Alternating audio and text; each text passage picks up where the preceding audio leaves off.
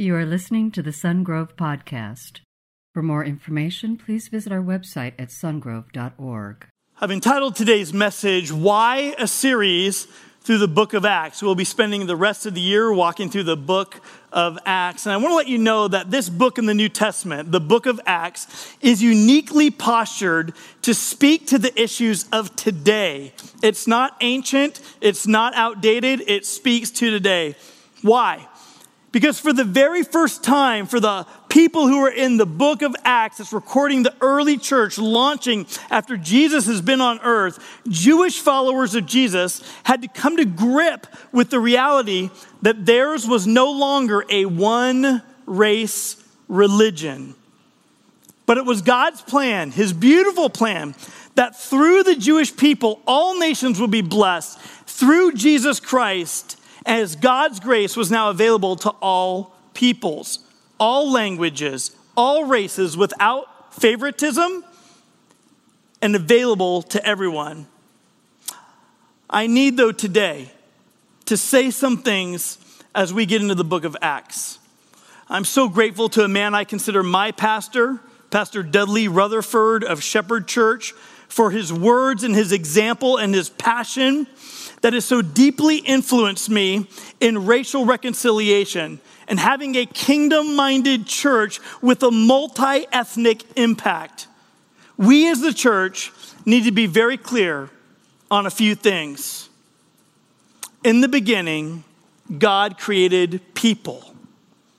God created them. And he made them male and female, and Adam and Eve. Adam and Eve had a family, and two of their sons, as they walked and began to grow, we watch in the early first family in the Bible that hatred and murder entered the first family when Cain killed Abel. And from that time forward, hatred and lawlessness overtook the world, so much so that God was grieved that he had created people. God sent a flood to destroy the entire earth. And he put Noah and his wife, their 3 sons and wives, on the ark. And when the flood came to destroy the entire earth, God destroyed the living creatures except those that were on the ark, including people, and only saved those 8 people. After the flood, God sent the rainbow in the sky as a promise that he would never destroy the earth with a flood again. Why is that important? Because it had never rained. And if a storm came up, every time they would see clouds, they'd think, is God going to destroy us all with a flood again? But God put the rainbow in the sky as a promise, saying, I will never destroy the world with a flood again. And what you need to know, and what you need to be reminded of, is that we all descended from those 8 people. Our skin is different shades, but our blood bleeds red. And God has called his church to be a witness in every age, in every conflict, in every season, to the people of every language, every race, nation, and color, to the glory of God. And I'm going to give you 5 points today that are not available on any sermon outline. So I'm going to ask you to write these down or take a screenshot with your phone. But if you're taking notes today, I want you to write this first one down. All racism is sin. All racism is sin. In James chapter 2, verse 1, James, the brother of Jesus, writes, my brothers and sisters, believers in our glorious Lord Jesus Christ, must not show favoritism. Suppose a man comes into your meeting wearing a gold ring and fine clothes, and a poor man in filthy old clothes also comes in. If you show special attention to the man wearing the fine clothes and say, here's a good seat for you, but say to the poor man, you stand there or sit on the floor by my feet. Have you not discriminated among yourselves and become judges with evil thoughts? Racism defined as this: the belief or the judgment that I somehow am better than you and that you somehow are less than me. That's racism. That you are less somehow. James' question is, have you not become judges with evil thoughts? Racism literally is when someone says, I prejudge you And in doing so, I become prejudiced about your worth as compared to my own. That is racism. And as believers, it's the opposite of what God calls us to do. As believers, we're to consider others as more important than ourselves, Paul writes. Which means your experience, as I'm listening to you, should be more important than mine. That your pain should be more important as I listen to you than mine. That your opinion should be just as important as mine. Repentance should start with you and with me, and there's no place for racism in the church. And I love that when we gather as a church, when we're allowed to gather all together, Sungrove is beginning to look more and more like a little bit of heaven, where there is black and white and brown and every shade of skin all throughout our rows. I love that together people of all different backgrounds can come and worship God, that literally the police officer and the parolee can stand together and worship God in this place. I love that about the church. About 10 years ago, I remember traveling to India. And while in India, we stopped for coconut water. And what that means is that they actually have coconuts that they would take a big machete and chop the top off and stick a straw in it so that you could drink the water. Patrick Ebenezer, who's now gone on to be with the Lord, was in his 70s at the time. And I remember him telling the teenage girl in her language that she was exceedingly beautiful. And this girl was, like, her beauty was striking, even though she's selling coconuts and she's in the lowest caste in that region, that her beauty is striking. Like, you can't hide it. She's a beautiful young woman. But when Patrick told her that, she began to cry. And when they asked, well, why are you crying? She said it's because her skin was dark compared to the light-skinned people in India. And not only that, because she was such a low caste, she wasn't even allowed to be thinking that she might have beauty or value. And so she began to weep. And right then the missionary grabbed my hand and Patrick's hand and her hand and his hands, and he pressed them all together. And this missionary, who was dark-skinned himself, began to talk to her and say, we all have different shades of color, but on the inside our blood bleeds red. He described for her how Jesus loved her, how he died for her and offers her forgiveness and love and acceptance and a high position and belonging and empowerment. I don't know how helpful to her heart that illustration was. But what I know is that when we left, she was smiling. As we left, I couldn't forget her pain. And then I began to see it everywhere we went in India. I began to see it. Every advertisement of a beauty product has skin lightening bleach in it. Like we would do for our teeth, that we would want teeth whitening. All their advertisement there is a moisturizer, but that moisturizer has lightening properties because what is valued in India is the light skin. That's the definition of beauty. All the media people were light skinned. There seemed to be one shade of importance in that country and one shade of beauty in that country. And I thought to myself, this is a pain I've never had to endure. I've never had to have that talk with my kids. This is a pain I've never had to endure. And Paul tells us in Romans chapter 12, verse 15, he says, rejoice with those who rejoice. And he also says, mourn with those who mourn. If you're taking notes today, write this down. Empathy and listening is a start.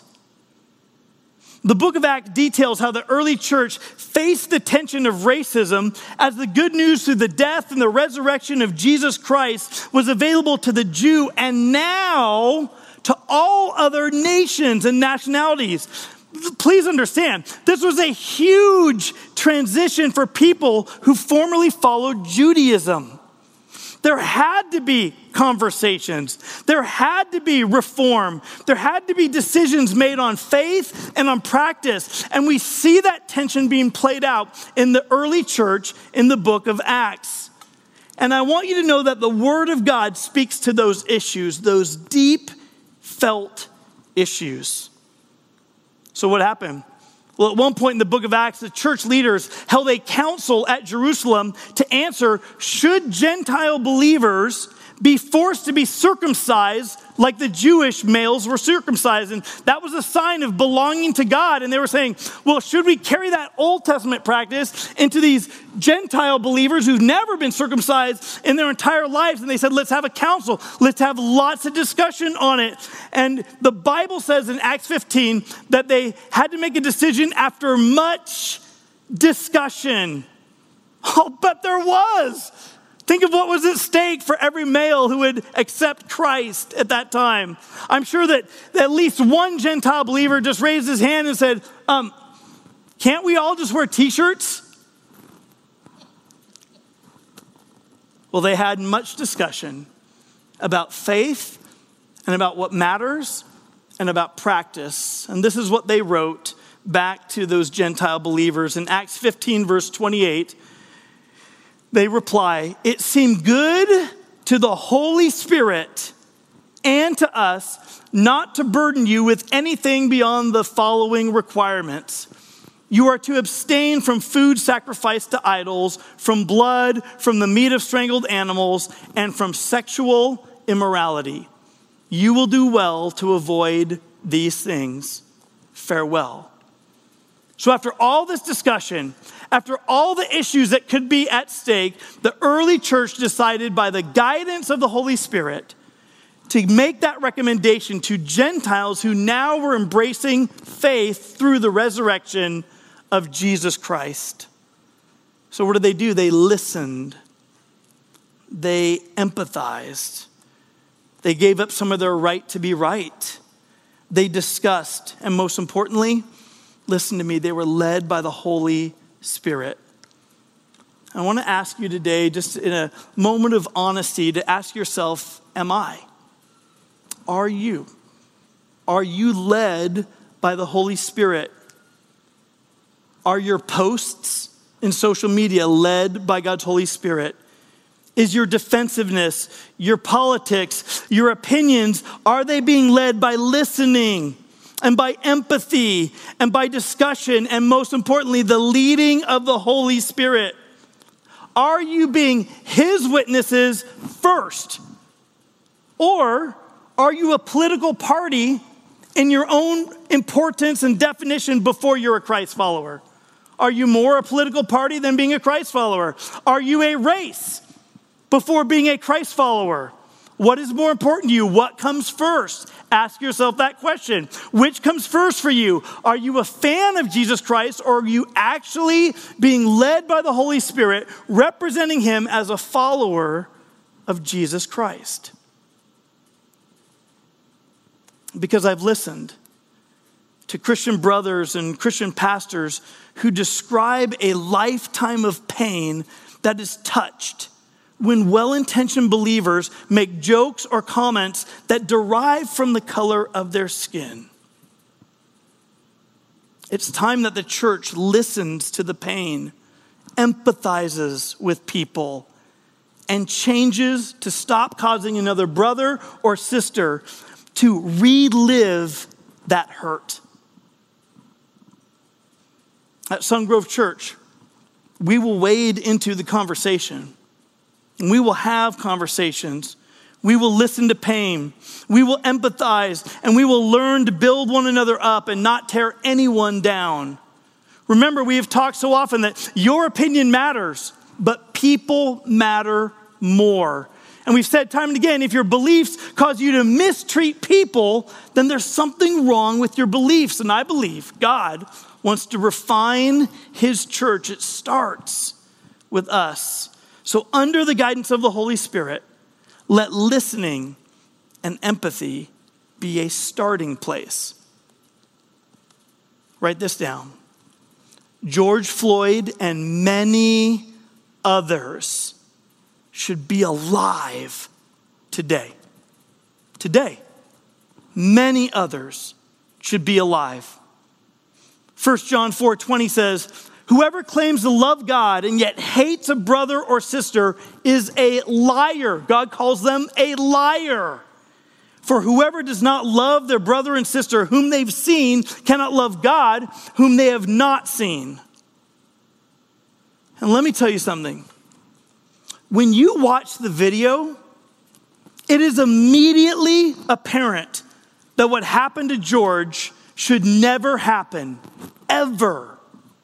And listen, over the years, people in leadership, people in churches, we've learned to wait. We've learned to get more information, to let the facts come out. We've all been fooled as we've talked to friends or other people, right? By the proverb that says, the one who speaks first seems to be right until another gives an account. We've all been fooled by that. When you've heard one side of a marital conflict, and then you hear the other side. When you've heard one kid complain about something, and then you hear the other kid bring some illumination to the disagreement. We've all been fooled by that. But let me tell you something. When you watch that video, it doesn't take you 8 seconds to see the injustice, the wrong being done, let alone 9 minutes. And I've heard it, believe me. I've heard it. Some people say he tried to pass off a counterfeit $20 bill. Well, let me tell you, that doesn't make it right. Let me tell you something else. Some of you've passed off counterfeit $20 bills in the offering at Sungrove Church.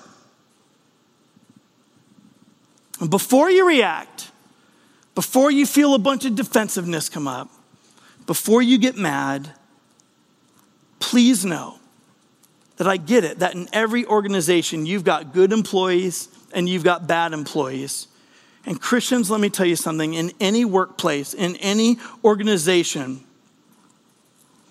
when you see a bad employee acting racist, you should speak up. You should step in for the sake of justice. I've lamented with my brothers and sisters of every race in blue who have given their lives and their occupation to protect and serve here in Elk Grove. Those law officers who have felt the tension in similar situations and grieved over what they saw in that video. Similar officers who know that their presence being a minority among that group of people alone make a difference in how someone's handled. They get it. Listen, there has to be restraint to evil. However, it's got to be done with integrity and it's got to be done with justice. Some people I've heard argue defunding the police. Let me tell you, that is the worst idea ever. If you defund the police entirely, anarchy would reign. You'd call the police and it wouldn't take them 8 minutes to get there, it would take them 8 hours. Should reform happen? Yes. Should education and enlightenment happen? Should training happen? Yes. Romans 13 tells us something, though, about the governing authorities. Romans 13 says this, let everyone be subject to the governing authorities. There's no authority except that which God has established. The authorities that exist have been established by God. Consequently, whoever rebels against the authority is rebelling against what God has instituted. And those who do so will bring judgment on themselves. And later in verse 4, for the one in authority is God's servant for your good. So listen to me. Those ones you want to push back on, they're God's servants to act in justice, not unjustly. So don't be too hasty to get rid of them. They're God's servant. Listen, I'm so thankful that when a shooting happened next door in my neighborhood over drug money, that the first responders showed up to protect and to serve. We need, not only in the police, but in every industry and in every group and in every gathering, we need administrators of justice on every level. Why? Because justice is the heart of God. And we need people of justice who speak up when they see racism and the abuse of power. In the book of Acts, you're going to see injustice.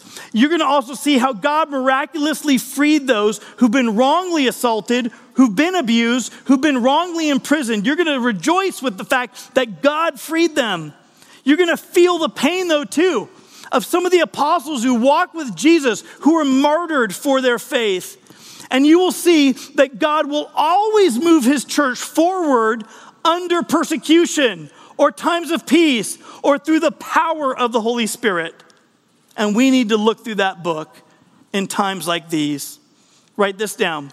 Protests are encouraged, but lawlessness and vandalism are not okay. 2 Timothy 3 verse 1 said this, but mark this, there will be terrible times in the last days. People will be lovers of themselves, lovers of money, boastful, proud, abusive, disobedient to their parents, ungrateful, unholy, without love, unforgiving, slanderous, without self-control, brutal, not lovers of the good, treacherous, rash, conceited, lovers of pleasure rather than lovers of God, having a form of godliness, but denying its power. Have nothing to do with such people. In the end times, people are simply going to love themselves. We see so much in our world.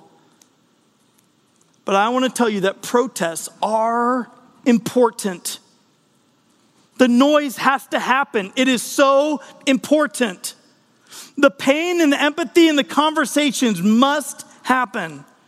We've got to draw attention to injustices and begin to act to reform, for reform. I got to tell you, the most moving protest I saw was people lying on their faces with their hands behind their backs for over 9 minutes as a woman on a loudspeaker said, I can't breathe. Mommy, I can't breathe.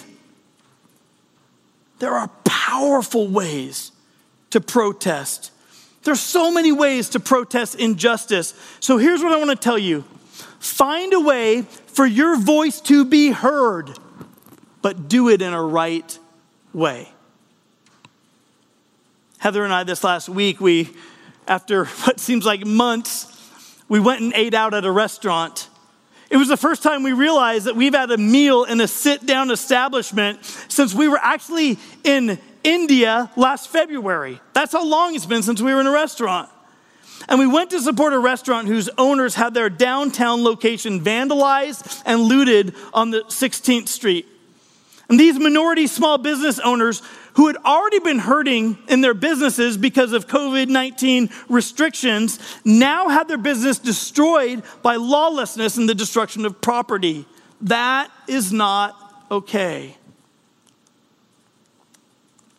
Is racism a problem? Yes.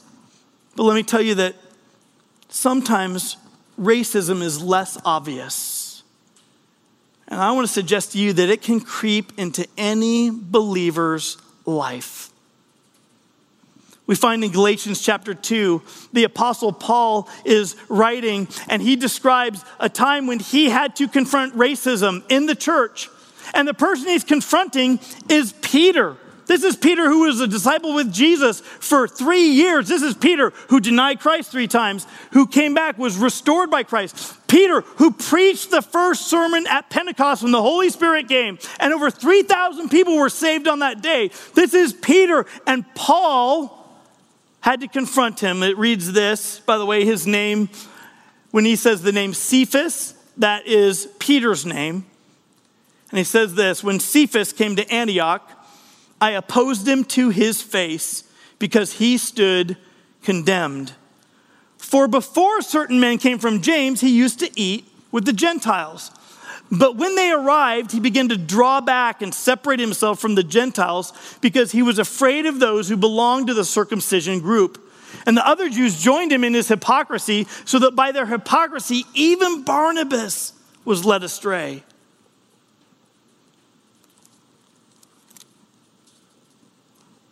What happened here is amazing.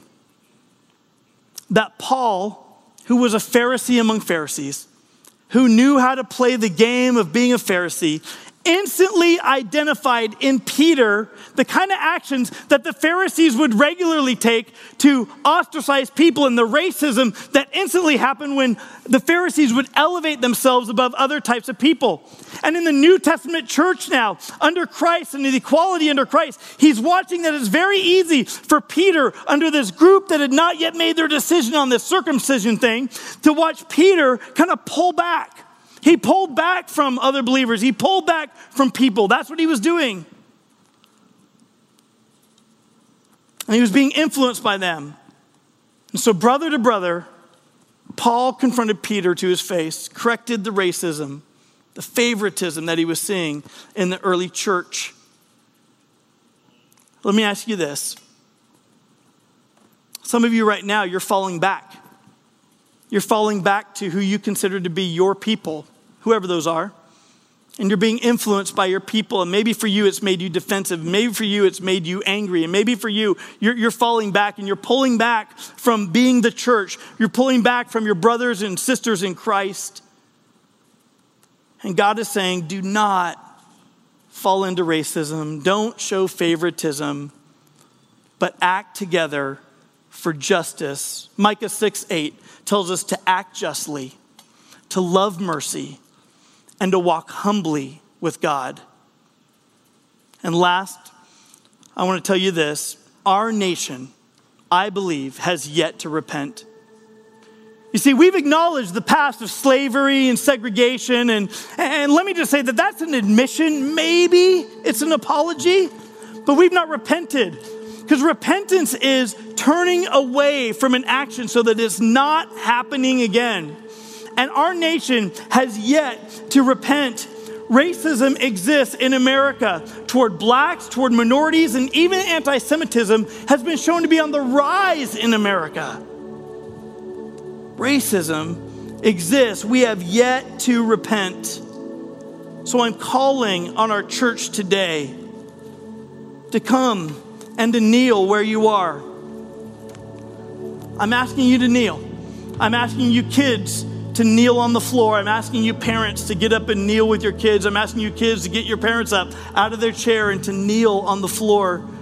That wherever you are, in your living room, in any place, that at this time we would just take a moment and we would get on our knees and we would humble ourselves before God. And we would begin to ask God, God, would you start with me? Would you start with us? Would you start with your church? That in the time like this, we would say, God, I need you. I need you. And that we would come together to seek the Lord. And if you're able physically to get on your knees, and I'm going to ask you right now to go ahead and get on your knees together as a church, wherever you are, we together to spend some time praying. Will you pray with me? Almighty God, we ask you to forgive us, forgive our nation, forgive us as individuals, forgive us corporately. God, that even right now you be refining your church. That God, you would begin with us. That God, you would weed out of us the things that grieve your heart. That we would be the kind of people who don't stand by, but we act when we see injustice. That we have your heart, God, for justice. And we also share the good news of you, that all people can be forgiven if they put their faith and trust in your death, the violence that was put against you on the cross, and in your resurrection. And God, I ask you right now, would you help our nation? Would you bring reform that brings change? God, would you bring peace and make it a blessing to live in a land where people can pursue justice? Give our leaders wisdom, God. Give our hope to our nation through you, Jesus Christ. And God, continue to allow Sungrove Church to be a multi-cultural church that has a multi-ethnic impact in this region and around the world. God, we come before you. We love you. In Jesus' name, amen. Thank you for listening to the Sungrove Podcast. For information on Sungrove Church, visit our website at sungrove.org.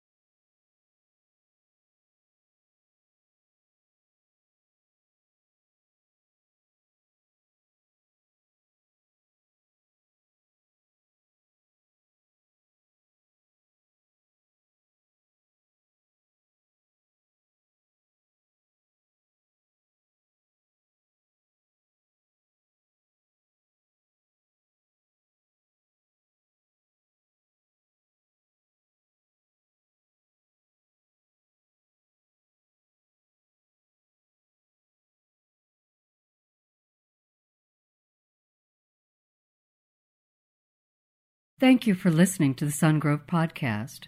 For information on Sungrove Church, visit our website at sungrove.org.